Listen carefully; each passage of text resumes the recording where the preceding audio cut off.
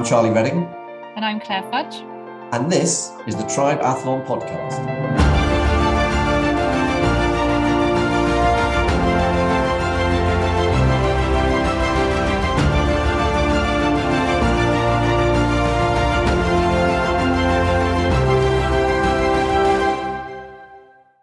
Is to show my grandchildren the power of activism through positive movement. That was Sabrina Pace-Humphreys, and this episode is Activism Through Positive Movement. Sabrina Pace-Humphreys is an award-winning businesswoman, an ultra runner, a social justice activist, and a mother of four, as well as being a grandmother to three. She's the co-founder and trustee of a fast-growing charity and campaigning group known as the Black Trail Runners, and is also well known in the ultra running world. She took up running in 2009 as a tool to manage her postnatal depression, and 9 years later went on to complete the Marathon des Sables, which I'm sure you know, but it's a 250-kilometer multi-stage ultramarathon race across the Sahara Desert. She has since run many ultramarathons, including perhaps Britain's most brutal, which is the Spine Race, a 268-mile race along the length of the Pennine Way. She's also now the author of her book, Black Sheep, a story of rural racism, identity and hope, which is getting fantastic reviews on Amazon. So Claire and I wanted to chat to her about her running why, running for mental health, experiencing rural racism, and the Spine Race versus Marathon des Sables. So I know you're going to really enjoy this interview with Sabrina Pace-Humphreys.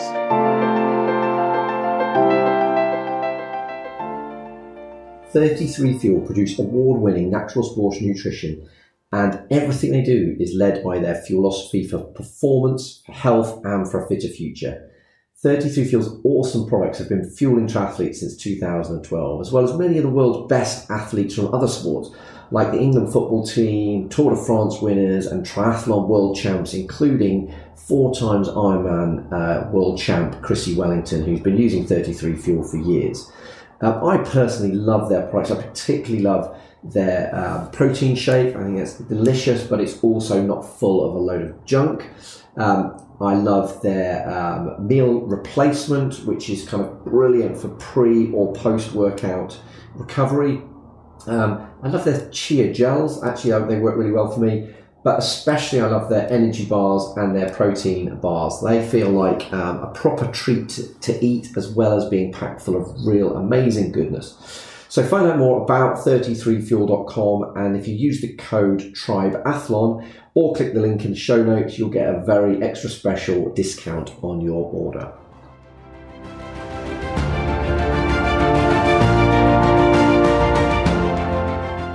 So Sabs, welcome to the Triathlon Podcast. Thank you so much for joining us, Claire. I've got you here to kind of help me negotiate the way through the trail running world.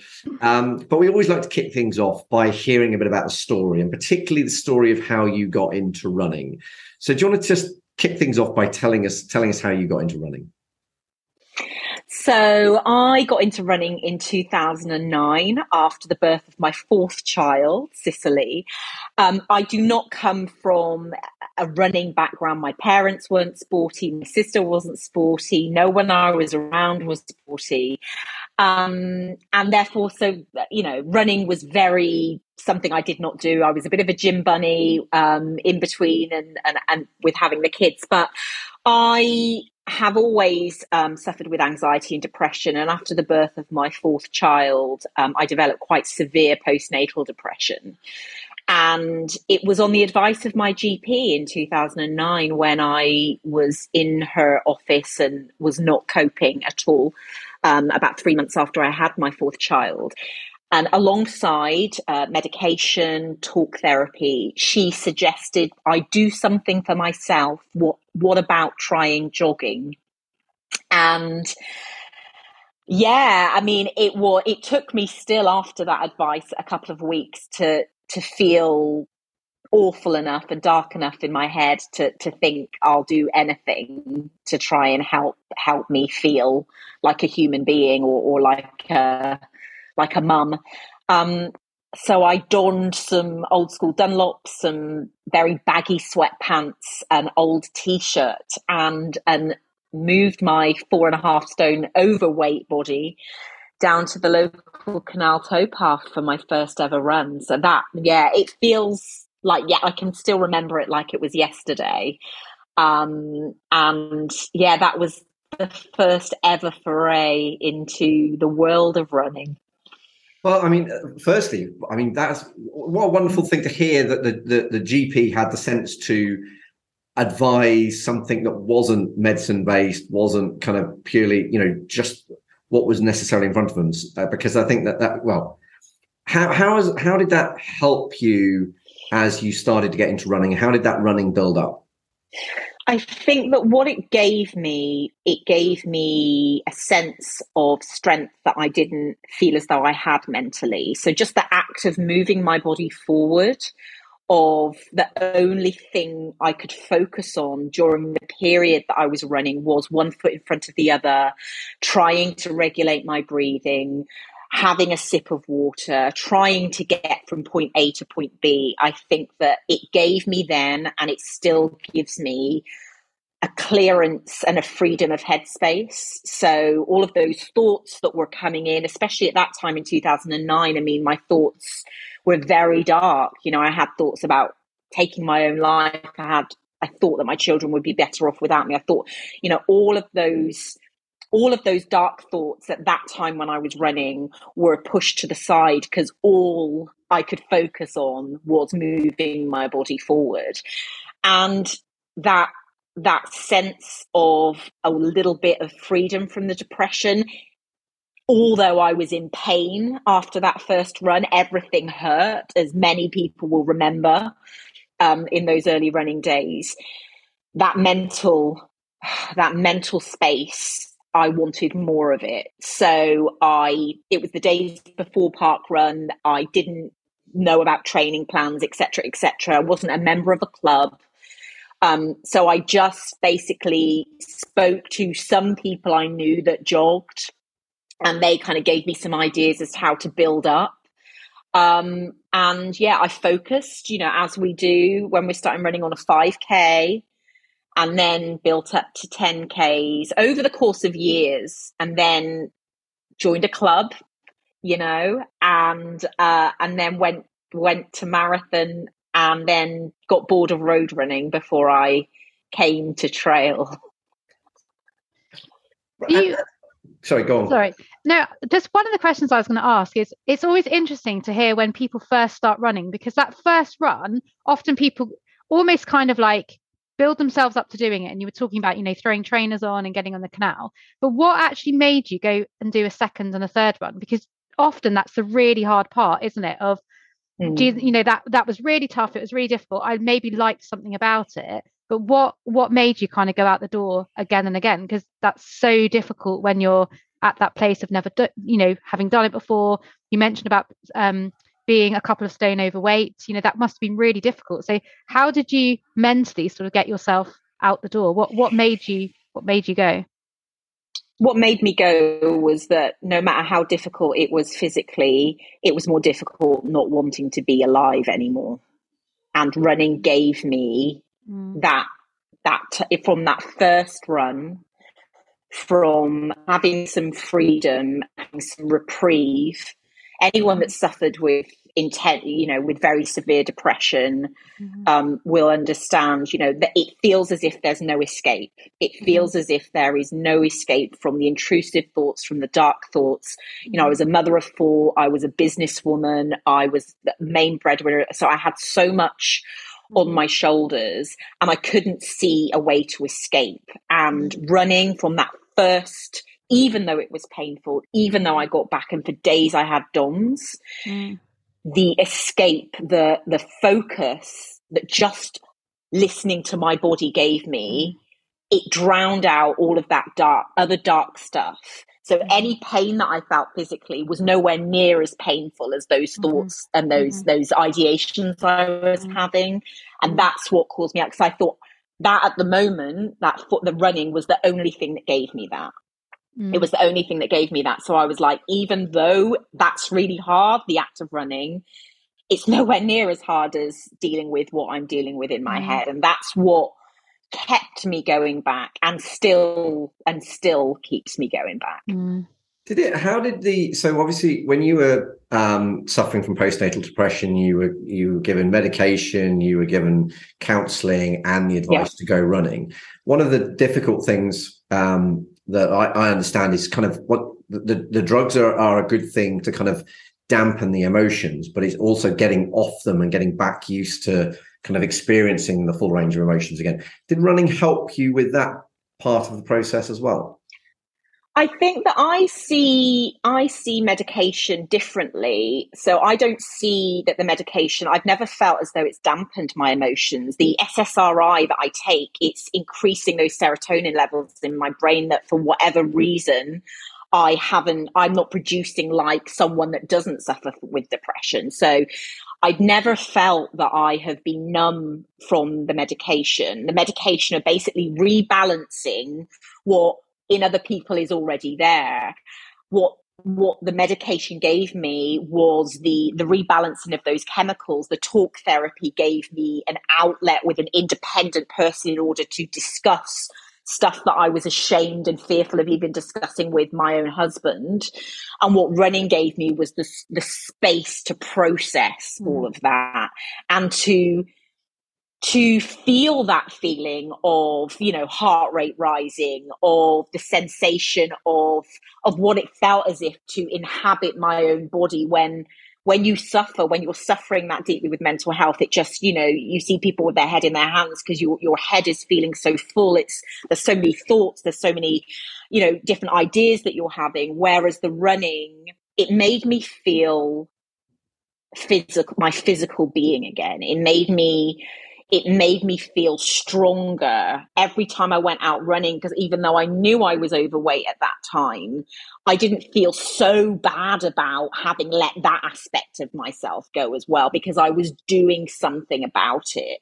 So all of these tools, these medications, because I see running as another form of medication for me, it's another form of that. All of these together did the job of helping me to live with depression and anxiety. For me, I don't see that as something that I'm ever going to be free from, but I have learned to live and have tools that enable me to live with that.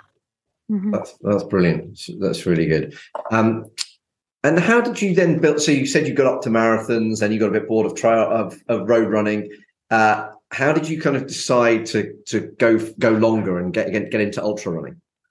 Yeah, so I joined after I'd done my first half marathon. I didn't feel as though I could go any further on my own. I knew that at that time I wanted to get a bit faster, so I joined my local running club, and I found that for a while that was great, and I made lots of friends. But I live in a small Cotswold town. I'm a black mixed race woman, and the experience that I'd had growing up here, that I'd experienced rural racism. I've always inhabited places where I don't look around and I don't see people that look like me.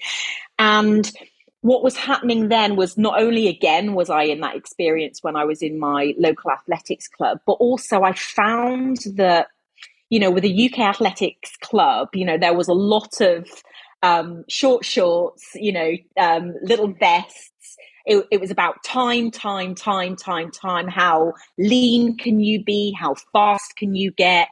Competition. And that just, it started to take away for me, this runner, and I can only speak for myself, it started to take away some of that mental freedom that I got from running, and those intrusive thoughts came in, and it started to become about, how thin can I be? How fast can I go? The joy of running, the joy of that freedom started to be chipped away. And then in my own life, I was still, mother of four, still running a successful award-winning business, still, very type A personality and driven. And I had started using alcohol, as a way to cope.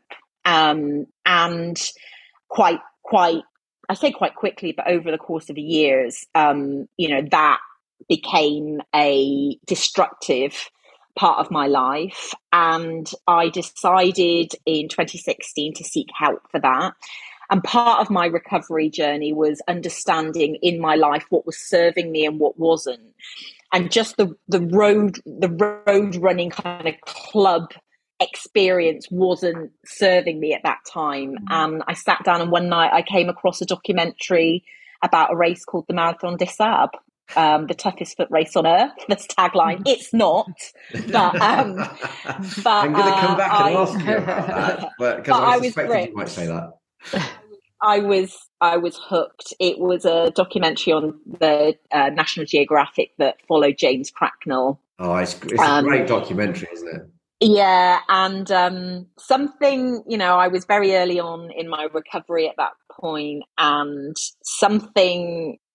I was 2 years off my 2 and a bit years off my 40th birthday, and I wanted to do something that was a celebration of making it to 40 years, actually, with everything that I had been through. And after a couple of months after watching that documentary, I found myself in front of a laptop with my finger poised over the registration button for the 2018 Marathon des Sables.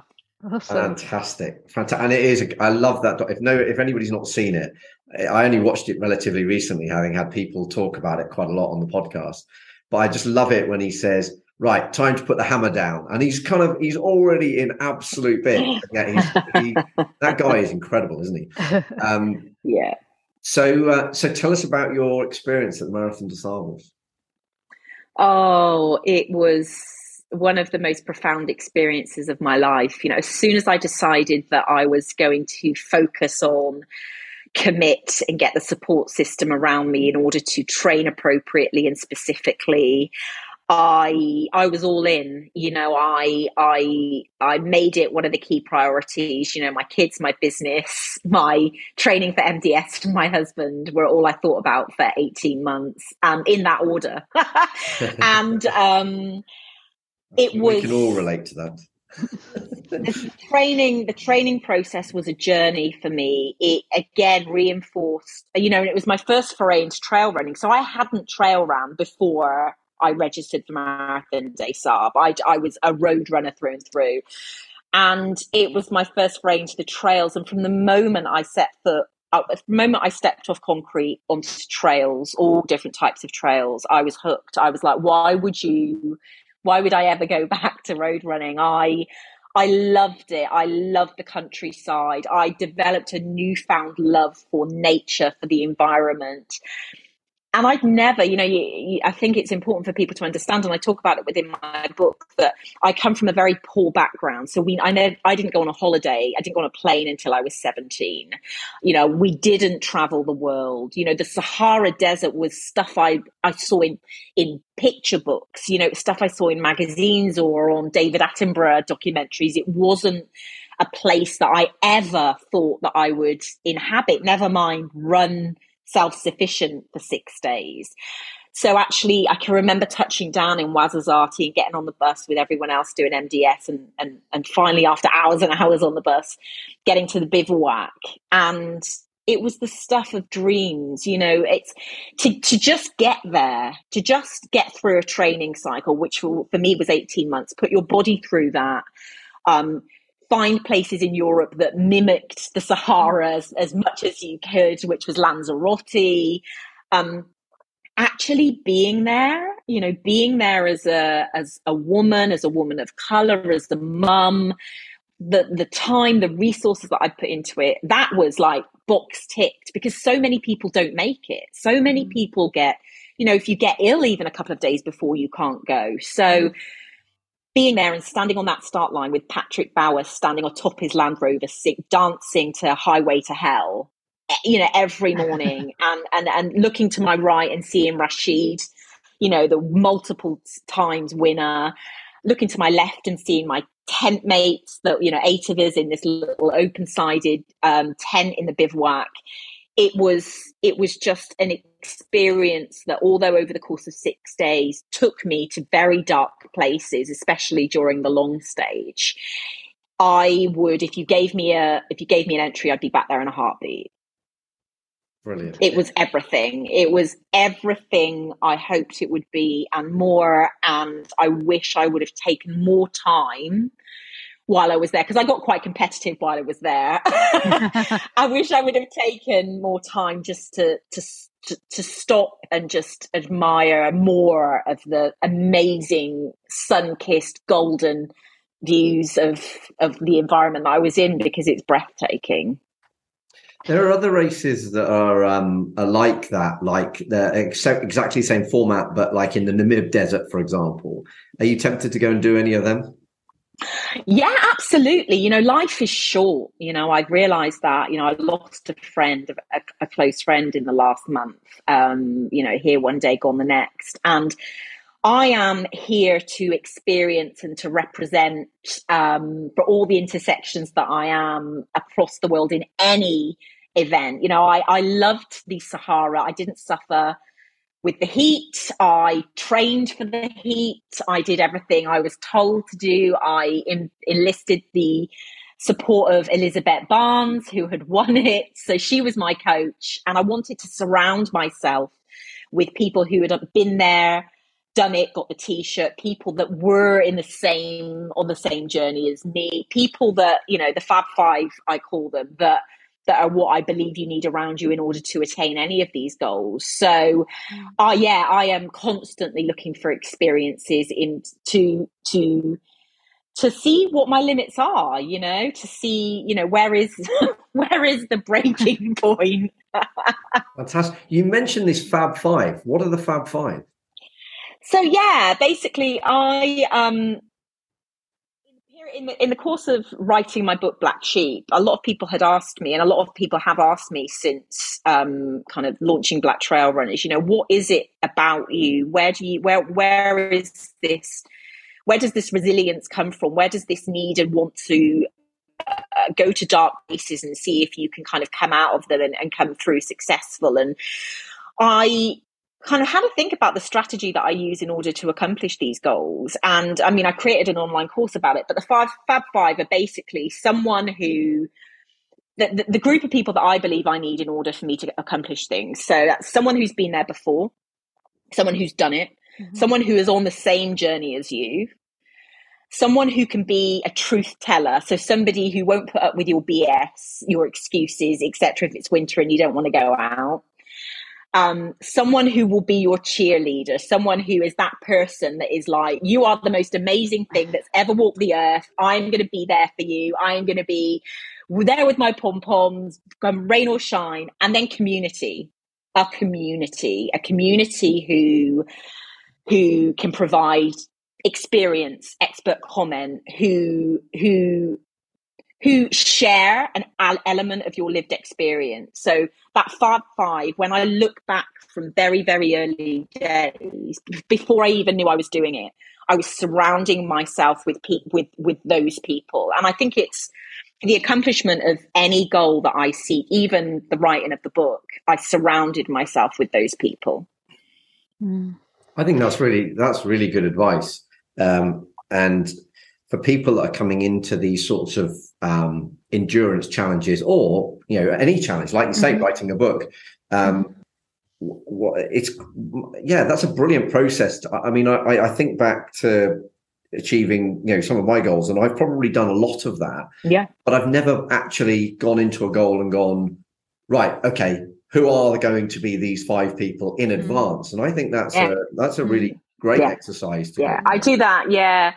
I do that every single time. And even if it's a small goal, even if it's, you know, or if it's something to do with the children, or you're certainly within my endurance adventure, certainly within the creation of Black Trail Runners, and certainly within when I was writing my book, these are the processes that I go through in order to focus, commit, you know, find that tribe, you know, plan and do, don't quit. There always comes a period where you want to quit. So it really is a process that I go through, and I've just, found a way to, kind of get it down on paper so that I can let other people do it too. Yeah, that's excellent. Thank you.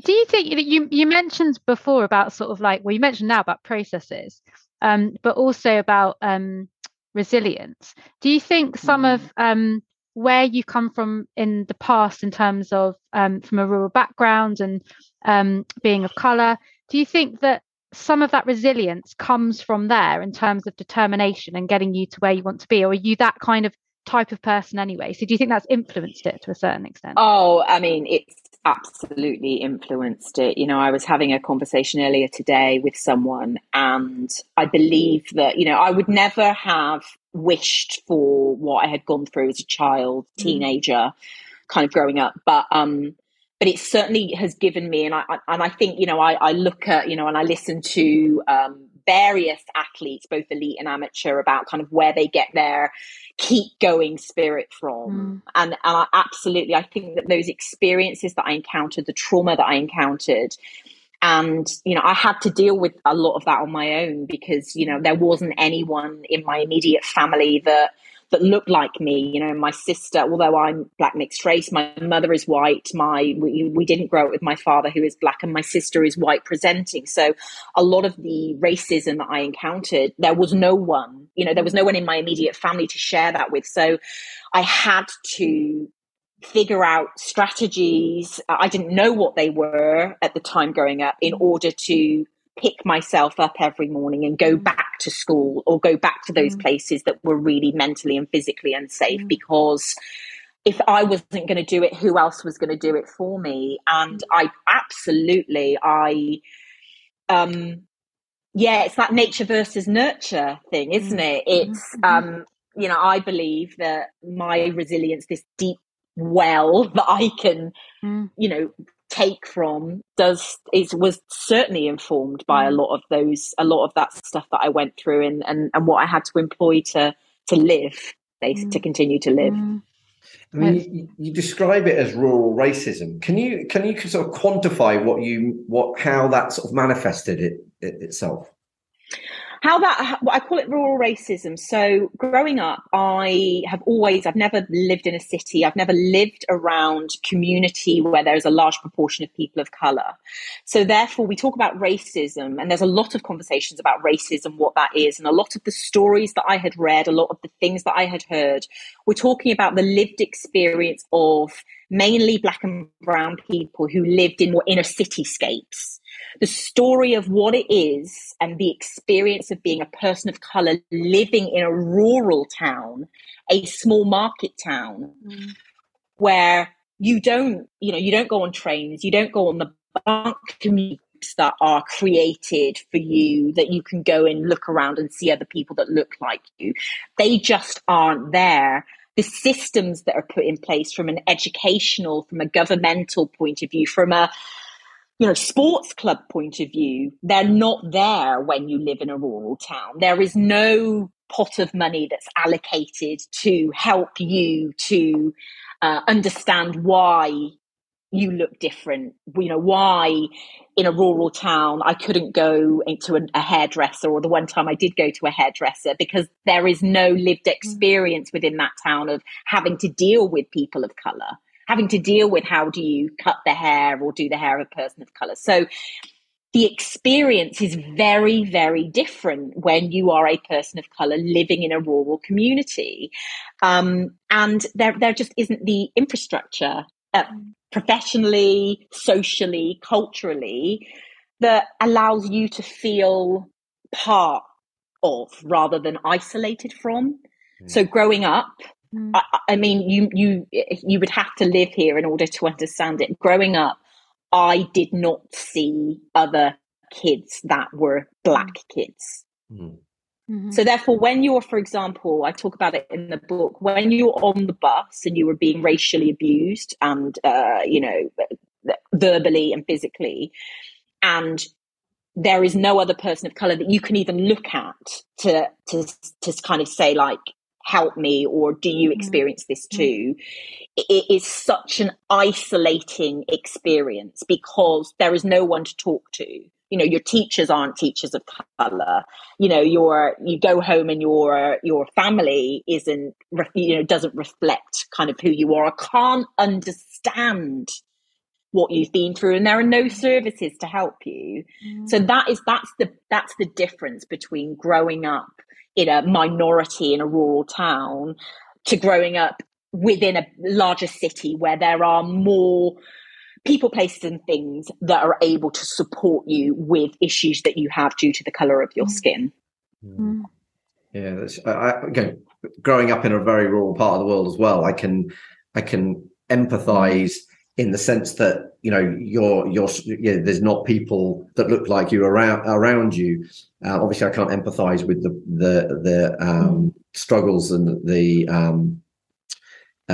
abuse and the racism you experienced, but I can understand that. So, at what point did you go from being a runner to saying, I want to create the Black trail running community? Well, I after Marathon des Sables, I had a couple of friends who were mountain runners, and I thought, oh, mountains, that's interesting. And a couple of people had mentioned UTMB, Ultra Trail de Mont Blanc, to me, and the different races that were there. And I just thought, wow, you know, this is something that I want to experience. And in training for one of the UTMB races, I was in a situation at a B race that I had picked, where I was running along a narrow path in the Alps, and there was still some snow on the ground, and I lost my footing and slipped off the side of a snowfield, which was almost vertical. And I again, you know, looked around at the start line, and there were no, you know, Black people, no brown people there. I was hanging off the side, and that's important because I was hanging off the side of this ledge. I was screaming for help. I mean, I talk about it in the Snowblind chapter of the group, screaming of help. I really believed that if I were to lose my grip in this snow that was kind of melting under my hands, that I would, if not be killed, certainly be seriously injured. It was just under Col de Chavannes in the Alps, so kind of anyone that's been out to that area will know what it's like. And I was screaming for help, please help me. And 5 white men ran past me as if I was invisible, as if they didn't see me. Really? Didn't offer help, didn't offer a hand. And what you've got to understand is people say, well, how do you know that was race? Well, I can only go by my lived experience and what I had encountered up to that point in terms of asking for help and not getting it. I couldn't understand why any human being would not offer help. I mean, within trail running, within any form of exercise, if you see a person down, you put your race to the side, you stop and help. Yeah, I wasn't afforded that help in 2019. The sixth man that came along was a darker skinned Italian man. And although he couldn't speak, he stopped. And although he couldn't speak English and I couldn't speak Italian, together, he had the strength to pull me up off of that snowfield. And I crawled to where the snow had melted to the end. And I was just in absolute bits, in tears. And he even pointed down and was using all the English swear words that he seemed to know to these men. And it really, when I finally got to the next refuge and gathered myself and asked, like, why didn't they help me? And so it was just like a light bulb moment. It's like, you know, is it because I don't look like someone that they love, someone that they're friend? You know, is the color of my skin, has that been the thing that has stopped them reaching out to me, or are they just arseholes? And I think I will never know. Well, I will never know, but everything inside me tells me that if I had been white, blonde haired, blue eyed, that I would have got help a lot quicker than I did on that, and led me on a journey really in terms of asking myself, like, is this a safe space for me? Like, is mountain running, is trail running a safe space for me to be? Because I don't want to die out here because no one wants to help me. And then what do I need to do? So for 6 months, my local mountain training range is the Brecon Beacons. And even there, I would be making myself more palatable as a woman, as a runner, so that anyone that went past me, I would smile overly, I would talk, because I thought, if I get into trouble, I want you to help me. And then in 2020, we had the murder of a black runner in the US called Ahmaud Arbery, who was murdered while he was out running. And then, as everyone knows, we had the murder of George Floyd. And what that did within the black community, and certainly with Ahmaud within the running community, that question, are we safe out here as runners, was amplified. And it led me to just try and find other black trail runners that had experienced that which I'd experienced while taking part in this inclusive sport. And in 2020, in June 2020, we co-founded Black Trail Runners. Amazing. So actually, before we ask you more about black trail running, I don't know if you can remember which interview it was, Claire, but it might have been Elizabeth Barnes, but I remember chatting to an ultra runner, a female ultra runner that had experienced, obviously not the same thing that you have there, but very similar kind of really, really negative interactions with male runners, because they couldn't deal with the fact that a female runner would be ahead of them or even in line with them. I can't remember whether it was Elizabeth. I think it might have been Elizabeth when she was talking about it. Yeah. But it's just I was amazed when I heard that, and I'm amazed when I hear this now, because to me, the trail running community, as is the triathlon community, is just the most inclusive community I've ever experienced. So I just find it really sad that is the case. I think that, and this is what I say, I believe, and I have to believe, because I think if I didn't believe it, then I would not be here speaking to you now. I believe the majority of people are good. I believe that, the trail running community as a community is welcoming. But I believe that there is a lack of education and understanding around the barriers that exist for people of colour in trail running. And that is why we set up Black Trail Runners, because, the last census data that we have, 4.5% of the UK in last census data identify as black or black mixed, yet less than 0.6% of those entrants to trail events are black or black mixed. So there's a massive problem, because and what people say as well, black and brown people, they must just not want to trail run. And it's just not true. There are barriers that exist, and those barriers are in access. So geographical access, financial access, as just two. Skills, kit. 150 quid for a pair of trail shoes, then the packs, poles, events, trail running technique, access in the outdoors, anyone that has been in the outdoors for a while, the amount of different gates, even as an example, that you have to know how to open, these are barriers for people that have not, due to financial resource, due to geographical resource. Those people who want to take up trail running and have never come across the different ways the different locks and catches, that gates, that can stop. We know anecdotally, data from our members, that stops people thinking that they can access spaces that are public footpaths. And representation as well. If you don't see yourself represented as a woman of colour, as a woman, as a mother, as a less able-bodied athlete, if you're not seeing yourself in the magazines, on the websites, on social media, talking in podcasts, you think maybe this isn't for me because I don't see myself represented. It really is a barrier. And I think that that's the biggest learning that I have taken since starting Black Trail Runners is, yes, absolutely, trail running community is welcoming, but there is a lot more that the community, and especially event organizers or brand, company owners or brand directors, need to know in terms of what the barriers are and what they can do, because something to help to really make the community inclusive. It's bizarre. I hadn't really thought about it until I started doing more research on and listening to the other podcasts that you've been interviewed on.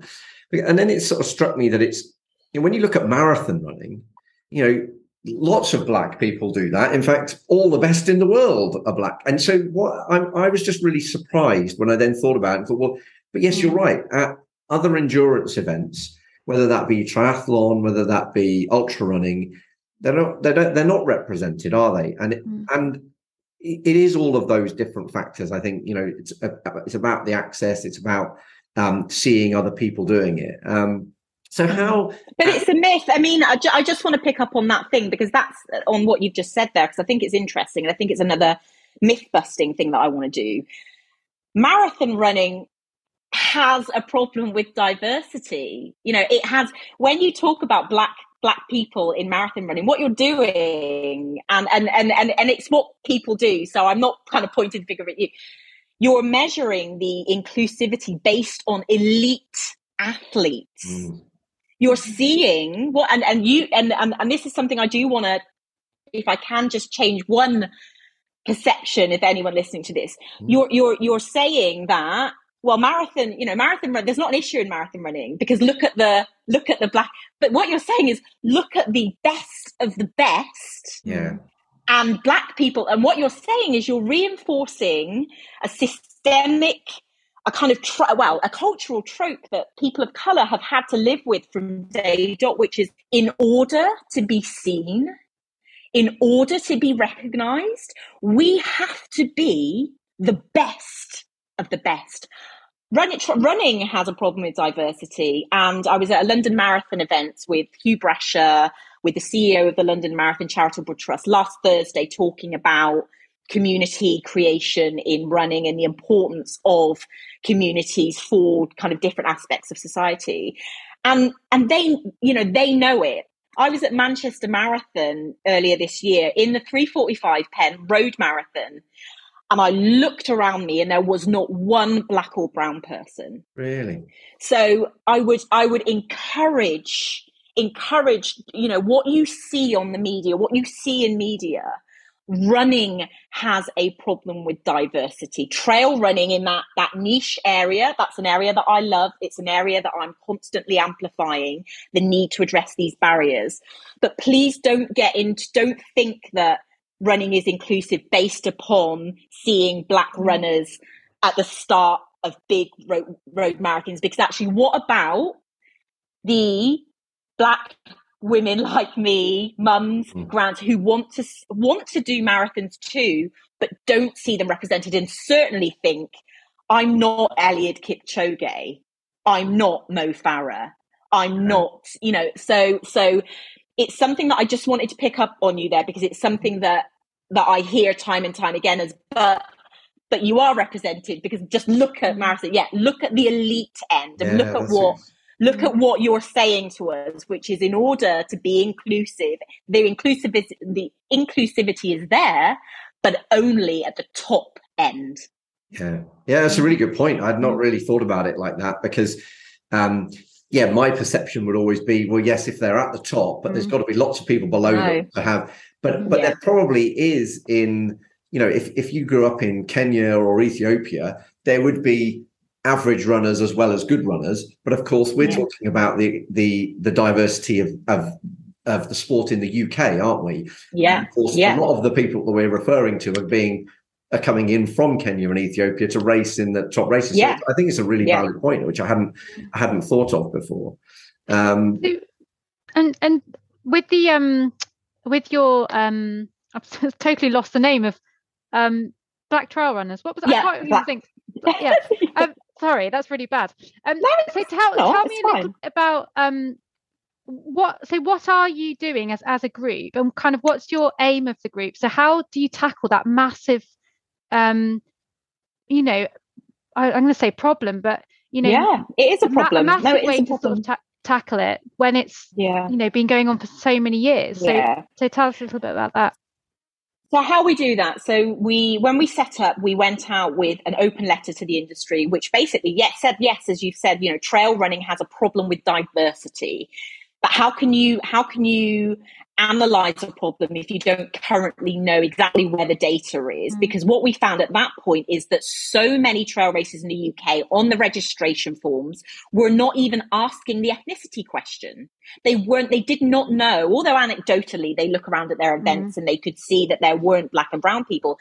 If you don't have the data, how can you seek to measure the impact that any work that you're doing is having? So right now, black trail runners the event organisers that we work with, we are the UK central body for the collaboration of like race data, basically. So anyone that we work with, we ask them, we say, we will only work with you if you measure this as a starter for 10 and then feed through data to us so that we can put it in a kind of central anonymized kind of data collection sheet, so that we can see whether the work that we do in association with you and then generally is having an impact. So we call ourselves a community and campaigning charity. We became a charity last June, June 2021, sorry, not June 2022. So we work from a community basis. We have a community that is members who basically are Black people and white allies who want to see a more diverse trail running industry. We do everything at grassroots level, such as trail taster days. So we will invite our members to come to various locations around the UK free of charge. During the morning of those days, we will address skills, so trail running technique, kit, nutrition, navigation. So we equipping those members, and we decide on the theme of those kind of morning sessions based upon what our members feel is a barrier right now to them accessing the trails. And then in the afternoon, we will take them out on the trails as a community of Black trail runners. We will have, beginner sessions. We will have intermediate sessions. As a community, we will be out there running trails and putting into practice that which we've learnt in the morning.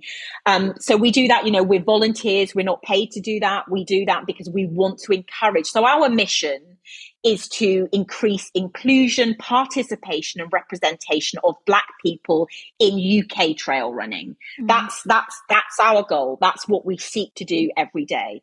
As well as those trail taster days, we run BTR social runs every month. So we have BTR run leaders that are out there, that are meeting up, that are going out and creating community through just going out for a social run.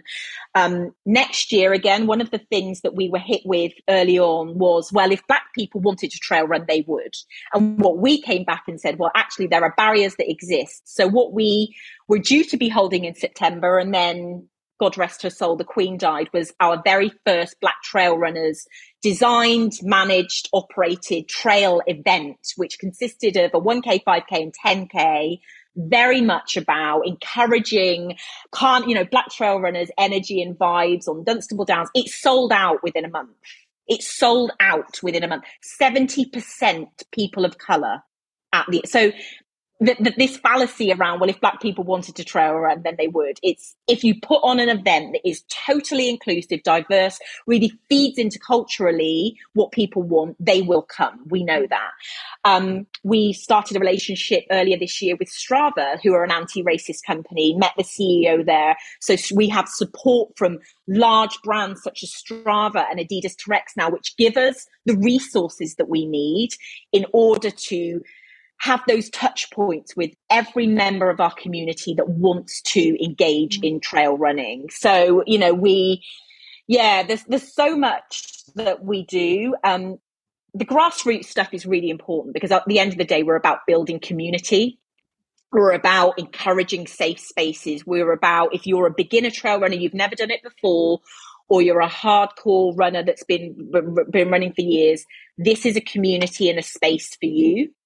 But also at that senior decision-making label, we know that change can only come if you're working from the bottom up and from the top down.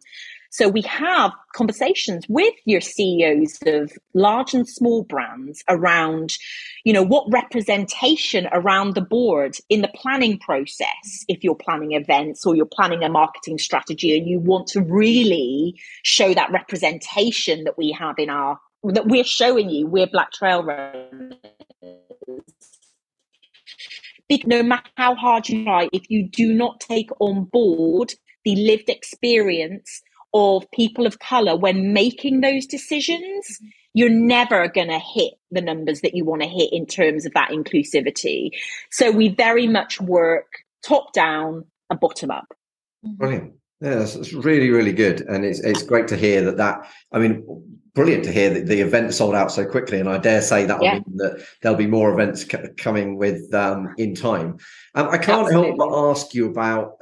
So we touched on Marathon des Sables, and when I mentioned briefly that it, or you mentioned it wasn't the toughest race on earth. I suspect that you might say that the Spine race was a slightly tougher race. I'm interested to hear your comparison of the two, but also with specific focus on your sleep, your approach, your sleep strategy before the race, and how you adapted it during it. So tell us about the comparison first. Yeah, I mean, I love a multi-stage event. I love here's the focus for day one. Then you get to go back and eat and sleep, and the clock stops. You can do all you want, and then the next morning you can wake up and do it again or do more. Beautiful, beautiful. That's what the MDS was. Gorgeous setup, nice format, love it. The Spine, the clock starts and it doesn't stop. And every single step you take, every single toilet break you take, every single wink of sleep you get, the clock is running. And to keep yourself going, to think that you understand how much sleep you need, and then for that to be totally at 50 miles, totally knocked out the park because you literally have started hallucinating and falling down potholes, falling down boggy pits because you have realized actually you can't survive on 30 minutes sleep it's a different beast. You know, it's just brutal. And I said to one of the checkpoint managers when I hobbled into, I think it was checkpoint 3, I was in tears, I had fallen over, I was hallucinating, and I sat down and I was in tears, and I looked at her and I said, "This is brutal." And she said, "Sab, it's why we call it Britain's most brutal." It's just a different, you know, I see trail running and the disciplines within trail running as levels. And when it comes to UK trail, and I keep UK trail separate from UK mountain trail. So when it comes to UK trail and that format of start the clock and the clock doesn't stop until either you pull out or you kiss the wall at Kirkby Ekholm, that format, because of everything you're having to deal with, being self-sufficient, feeding yourself, sleep deprivation, kit, feet, it's just constant, and it breaks you, and it's your ability to tape yourself up. I mean, you actually have to tape yourself up, and to find and to dig deep into your reason why to keep going. It was unlike anything I'd ever done before, and it took me to places that I'd never been before in an endurance event. But it also made me realize the power of really, really understanding my reasons why, and understanding that small steps, big strides, you know, just keep picking it off, keep moving forward. And what did you mention the importance of knowing your why? What is your why for running? My why right now is to show my grandchildren, I have 3 grandchildren, is to show my grandchildren the power of activism through positive movement. So I use my running as a form of activism now. Just me being out there, just me being at the Spine as the only Black woman in this year's Summer Spine, as a co-founder of a community and campaigning charity that is about increasing inclusion, participation, and representation, and knowing that my grandchildren and my children were at home watching their 44-year-old mother doing this crazy distance, that it's my reason why. It's like, no matter what they say to you, no matter how tough life can be, and life can be brutal, it can be tough. People want to see us fail, but actually you have to believe in the power of people and the good in people. And if we put our minds to it, we can achieve great change. For me, that great change was continuing to move forward when everything in my body and mind wanted me to stop, wanted me to pull the plaster off and wave my white flag. But it was the why, and that why comes down to those intrinsic values that I have in terms of why I do what I do. My purpose as a grandmother, as a mother, as an activist and a community leader. I think that's really interesting. I'm reading Happy Runner at the moment, which is a great book. But it talks about the power of knowing your why. But the most important thing it says is the why needs to be internal, not external. Oh, absolutely. And yours was absolutely internal, wasn't it? It was all about what's going on inside of you. Absolutely. And as soon as it becomes external, it becomes less meaningful and also outside of your control. That's it. You know, we have to control the controllables, and so much within that race in terms of weather, etc., so much it feels out of control. So therefore, I knew I had this deep well. I knew I had, you know, the power of community and the people that I have yet to meet who were sending me the most beautiful messages and were waking up in the middle of the night just to check on Sabs. Like, where is she? Why is she stopped? Why is she stopped for half an hour on Hadrian's Wall? Is she okay? Can someone, like, you know, I didn't really read too much of those messages while I was out there, but I felt it. I felt so supported, and I felt the power of community across the board, everyone I've met in this journey and everyone that I'm yet to meet. But you're absolutely right. If it had been about those external, how fast can I do it? How many people? No, it wouldn't have been enough. It had to be an inside job, and it had to come from a place of purpose and meaning. And it did. Yeah. I think I've asked a few people on the podcast their why, but I don't think I've heard a more powerful one than you've just given us. So I definitely need to work on my why better. And I'm also thinking about if we had done the ultra marathon that we were supposed to be doing at the weekend, my why just wasn't there, and I would have there you go, the first opportunity. Talking about the ultra run that we were about to do, I'm interested about hallucinations, like these external factors, and we'll call them external factors, the uncontrollables. And I guess to a certain extent you could control them depending on how much sleep you had. But how do you deal with that? How do you learn how much sleep you can get away with, so to speak? You know, for me, that was so I was coached by Damien Hall, who's, you know, an amazing kind of elite ultra trail athlete, and the strategy that he kind of advised. It looked on paper like, you know, it would be doable, you know, basically like a 3-hour turnaround at each checkpoint. But for me and the athlete that I am, I didn't get enough sleep at checkpoint 1. So I didn't sleep at all. So I'd done like 43 miles, quick turnaround, get my warm stuff on. And actually, what I should have done there is I should have slept for at least 2 hours just to give me that reset that I needed in order to tackle the night section that we were going into and the kind of cooling off of conditions. So what I then found is that there was an interim checkpoint, and I kind of again came into there crying, like, what am I doing? And actually they were just amazing. The Spine family are amazing, and they sat me down, gave me a bacon roll, cup of tea, and said, look, there's a tent over there. Why don't you go and have half an hour and an hour? I ended up having, I think, an hour and a half. New woman. So for me, for this athlete, it was about, and I don't see how you can unless you put yourself in that situation.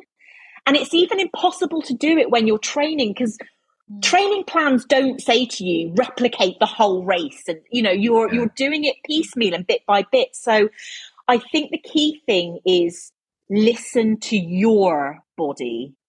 When I listen to my body in terms of either getting 2 hours average sleep at checkpoints was good for me. It was enough, just enough for me not to feel groggy. I'd gone through a 90-minute sleep cycle. I'd get up, I'd feel amazing. I'd always set off feeling amazing. And that's, you know, over the course of kind of, you know, the time I was out there, I literally had probably about 8 hours sleep. I just don't see how I could have practiced that without actually being in the race, and all of that learning around how much sleep I need, I then now take into future races, because I will do the spine again. And I will take the learnings from this spine into the next non-stop night long endurance run that I do. So I think we're all beautiful beings in the sense that we're all so different.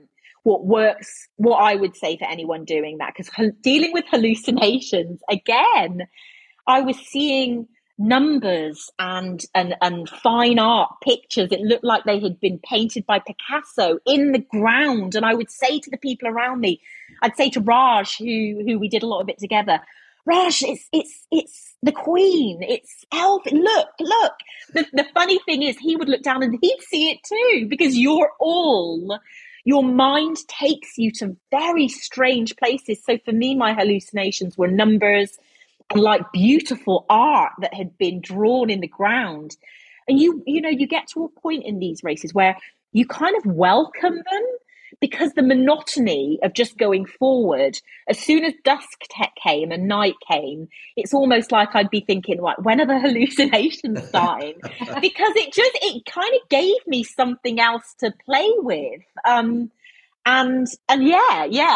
It was they weren't as horrific as I know that some people have had. It was never about me thinking, oh, there's a person over there, I'll kind of try and go over a hill edge or a cliff edge. It was very much like what I was seeing in the ground, and it was funny, and I was always, most of the time I was in company, I was with Raj, so he'd have his hallucinations, I'd look after him and kind of guide him back onto the track. I'd have mine, and he'd be like, Sav, it's over here. It's not that fine art in that bush is not the way to go. So, it was a real experience, and something I had never experienced before. You see, that's the part of it that I'm hearing that. I'm like, I really wish I was doing this ultra at the weekend, because you're right. You can't. I actually was going to. Well, I'd planned to run through the night as part of the training. Then my coach, for all my triathlon stuff, said, no, that's just going to totally blow up the triathlon training plan. So then I was like, well, okay, I could just walk through the night. That won't blow up the training plan. But then that never quite happened. So I was really intrigued to see how this worked, because actually, so Kerry Sutton, who our mutual friend and who supported us on the ARC 50, she was, I think I'm right in saying, she was leading the spine race a few years ago, but it was the first, again, like you, first multi-day kind of extended, clock starts and keeps ticking. And she ended up getting pulled off. She ended up clinging to a rock in the dark because of not getting enough sleep. And I remember talking to her about it. So it's the bit that intrigues me the most. I definitely want to explore this, but it's going to have to maybe wait not on a rock for face. I wouldn't want to explore it on a rock No, face. No, maybe not that. Now we've mentioned your book, Black Sheep, which I haven't read yet. Normally, I don't know, it didn't register with me to read it before the podcast, but I did notice today when I was looking up on it, that you're also on Audible. It's an audio, yeah. Which means that I should have definitely consumed it. I would have done that. So I will be listening to that. But I read the reviews of it, and it gets fantastic reviews. So I'm looking forward to that. I know we've already touched on a few bits that are within that book. But I wanted to ask you, I ask everybody on this podcast, what other books have you found that have influenced you and helped you, or do you find yourself recommending? Well, I mean, a good friend of mine is a renowned sports dietitian here in the UK called Renee McGregor. And I can remember being introduced to Renee through Damien Hall, because they worked together and a couple of years ago. And I bought, she does fueling for various books, fueling for training. And I just really liked her take on different aspects of training, of fueling your body, as a woman that, as part of my journey into running, in those early days, I was overweight. So part of the running was like to help me to lose weight as well. But since I've become more competitive, there was a stage where I didn't really understand the fuel that my body needed in terms of protein, carbohydrate, kind of micro and macro kind of nutrients. And she's basically she's brought out a book, which is just so simple to understand. It's called More Fuel You. I'm just kind of holding it up here at the moment. Understanding your body and how to fuel your adventures. And what she does in this book is she basically, it's very case study orientated. She looks at the different ways of eating. So whether that is vegan, whether it's high fat, low carb. And she basically profiles athletes in here, amateur and elite, and then she gives her take on those ways of eating. And it's a really simple book to understand. And I think it breaks down really, really clearly those areas where athletes might not be getting enough to fuel their training, or where they might be getting too much. And I think that, I'm perimenopausal now as well, as another thing to add. So I've really been struggling with my symptoms over the past 2 years. And really, really talks about that in here as well. She really understands the female athlete as well. And as I said earlier, RED-S, which is relative energy deficiency in sport, is something that even as amateur athletes, we can fall into the trap of not taking on board enough to fuel the energy demands of what it takes to live, never mind the energy demands of actual training. So I really rate her stuff, and I really rate this book as well. Brilliant. Well, I think all good sports nutritionists should have a book that sorry, Claire this is exactly what Claire does. So I love the idea of this book. I'm going to look up to see if there's an audio book of that. There is, I think. There is. Excellent. Yeah. I'll be adding that to my no, that's fantastic. And I haven't seen that recommended before. I'll definitely be adding that to my reading list. Now we've introduced for this series of the podcast for the previous guest to ask a question of the next guest without knowing who it is. So you get a question from the top endurance athlete of all time, Mark Allen. So Claire, have you got Mark's question for Sam? So this is what Mark had asked us to ask you. So what setback have you had that's turned into be your biggest asset? Big question. I think that whether we call it a setback or a traumatic experience, but I think it really is that experience that I had in 2019 in the Alps. It was a setback in the sense that I didn't keep my footing and kind of, slid off the edge of a snowfield. But so much has taken place in my life because I wasn't offered help by those first 5 men. So much change, so much action. I would not be here sitting, talking to you now had that not happened, because I wouldn't have maybe seen the absolute need and have felt that need within the industry of needing to feel safe as a member of what's seen as a minority ethnic community. So I think that's led to me having my biggest asset, is my activism work, is creating safe space and creating community and challenging the norm. So I think it's that. Brilliant. And where's the best place for people to find out all about you and also the Black Trail Running community?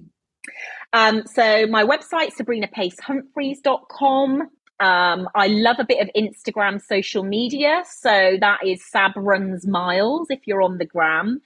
And for Black Trail Runners, blacktrailrunners.run. So if you want to become a member, look us up on there. We've got a private Facebook community where we kind of post everything that we're doing, send out newsletters, etc. So I would say, and again, Black Trail Runners on Instagram, I think those are the best places to kind of find out more and to hook up and to get involved in the conversation. Fantastic. And one final question before I let you go. What are you most looking forward to in the future? What most excites you looking forward?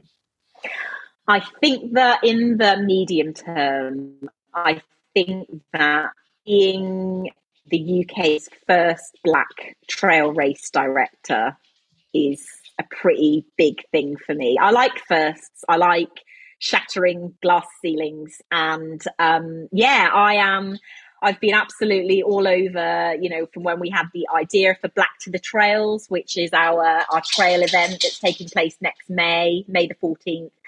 And I'm the event director. So I cannot wait. I cannot wait to see with my own eyes the payoff, the hard work, the communities coming together to enjoy trail running in all of its glory. So I can't wait for that. And you've already said that one's sold out, but for people that are listening to this that may say, oh, I would love to have gone to that, but it's sold out. How soon after that first one do you think the next one will appear? I think that these events, basically Black to the Trails, I think I see it being an annual event and getting bigger and bigger.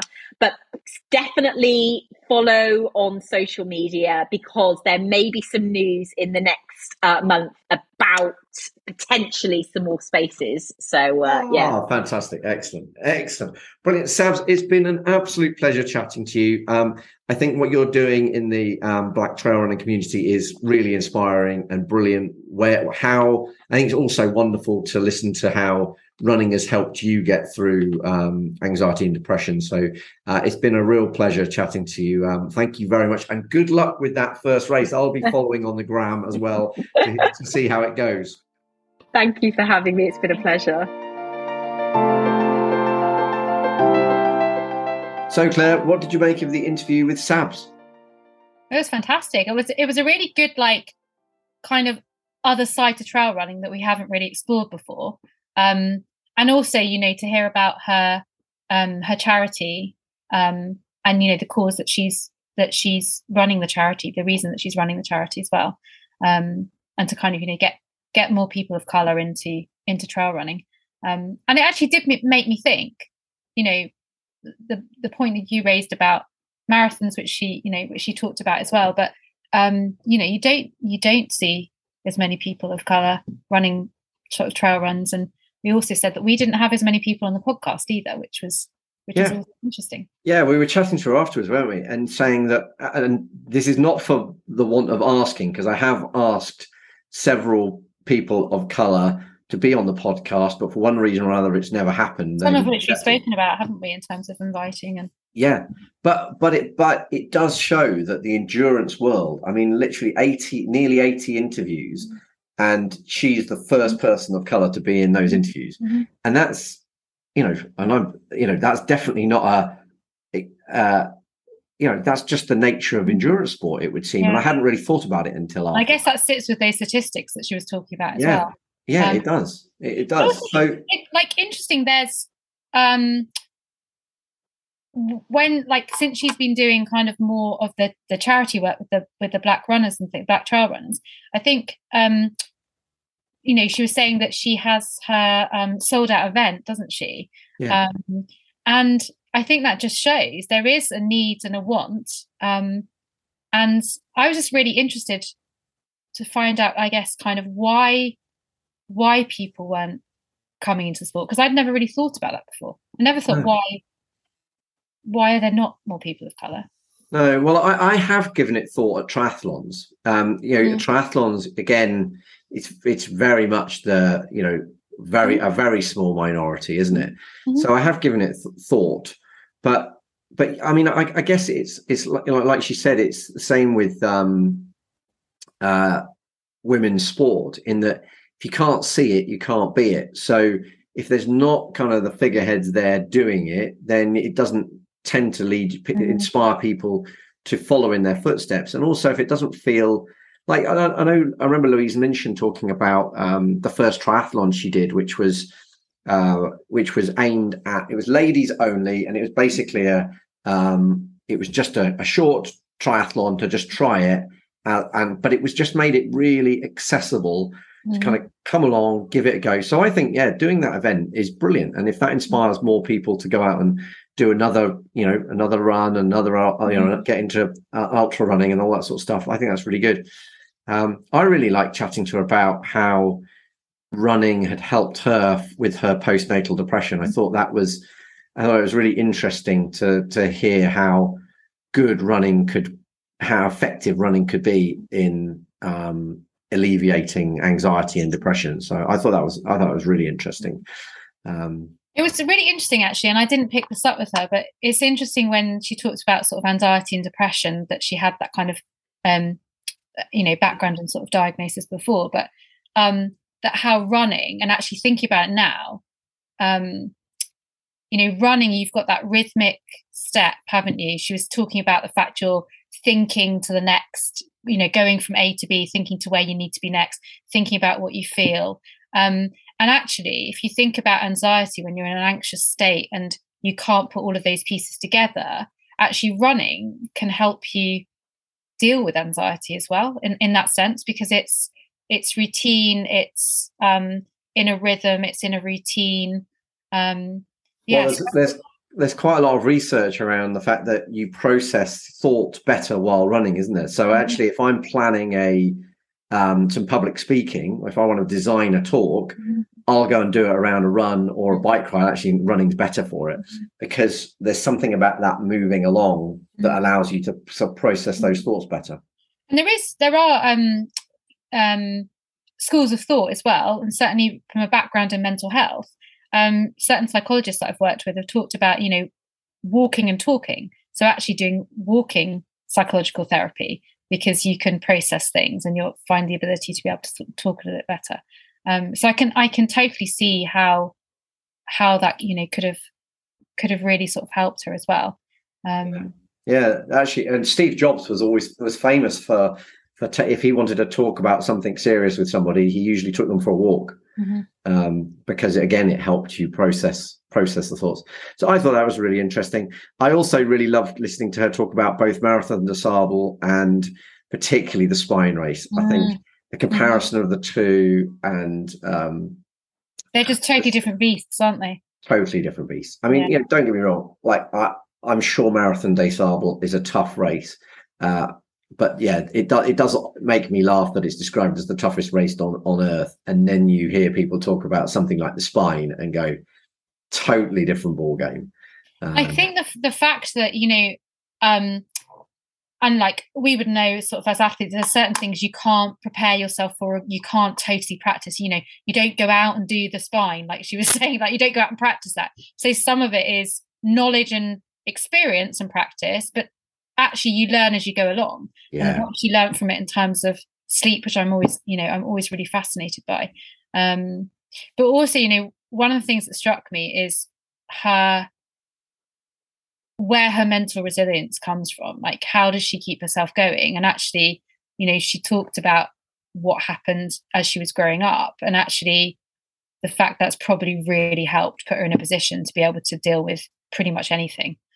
That and her why. I think when I asked her about her why, it wasn't, I wonder what my why is. This is my why. It's right, I can see why that would get you to a finish line. Yeah. It was really, and I think that's something that all of us can work on, is kind of making sure that, because I've heard her talk about it. She didn't say it in this interview, but I've heard her talk about it on another podcast where she says she'll actually have a different why for different races. So the why for this race might be, like she said, sometimes I won't even post, it doesn't go on Strava. Nobody knows I've done it. I've done that race for me, for my own mental well-being. That has a totally different why to a race like the Spine, where I'm doing it to inspire other people to like me to race. So I think it's really good to have a clear why when you go into any race, and probably going into a race where your why is because I want to see whether I hallucinate having run through the night. That might not be the best why. I definitely would want to know. I think I didn't mention it, but when in the Dr. Charlotte Edelstone interview, I asked her about some of the funny hallucinations. I can't remember whether it was her or somebody that she'd kind of worked with, but there was one hallucination where every time they came around a corner, they saw Cliff Richard singing on a rock. I was like, that'd be enough to drive you insane, wouldn't it? That'd be enough to make you finish, wouldn't it? Here we go. That would be your why. Yeah, exactly. Or jump off the cliff, one or the other. Well, I guess if you liked it, maybe you'd run towards him even more as well. So I guess horses for courses. Yeah, absolutely. But no, a really good interview, and a lovely lady that's doing some inspiring things. Yeah, absolutely. So so I think it's also it's just great that basically she's just building a community for her, but for other people, isn't it? And ultimately, actually, that's something that really stood out for me. That Fab Five, I thought that was really brilliant.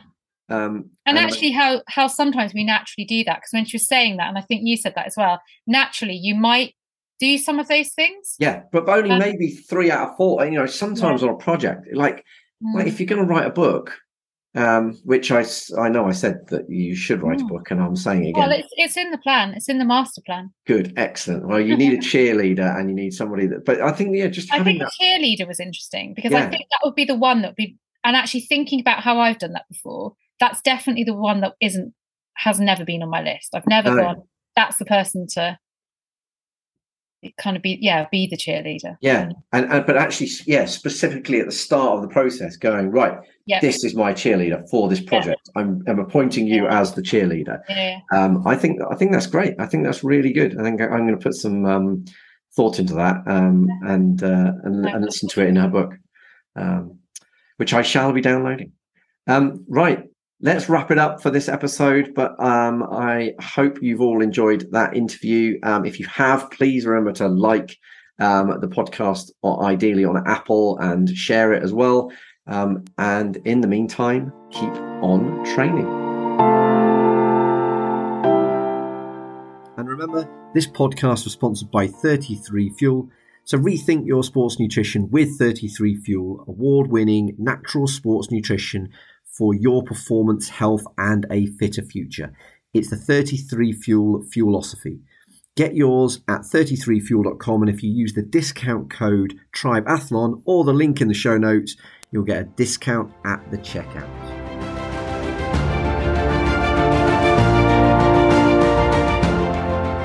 If you enjoyed this podcast, please do review it and share it, because it helps other people find what we think is really valuable learning lessons from amazing athletes. So please do that. You can also find the whole back catalogue at tribeathlon.com, and you can also find out about the Tribeathlon app, which helps people find events, find people to train with, and enjoy their events through their tribe. So check out tribeathlon.com.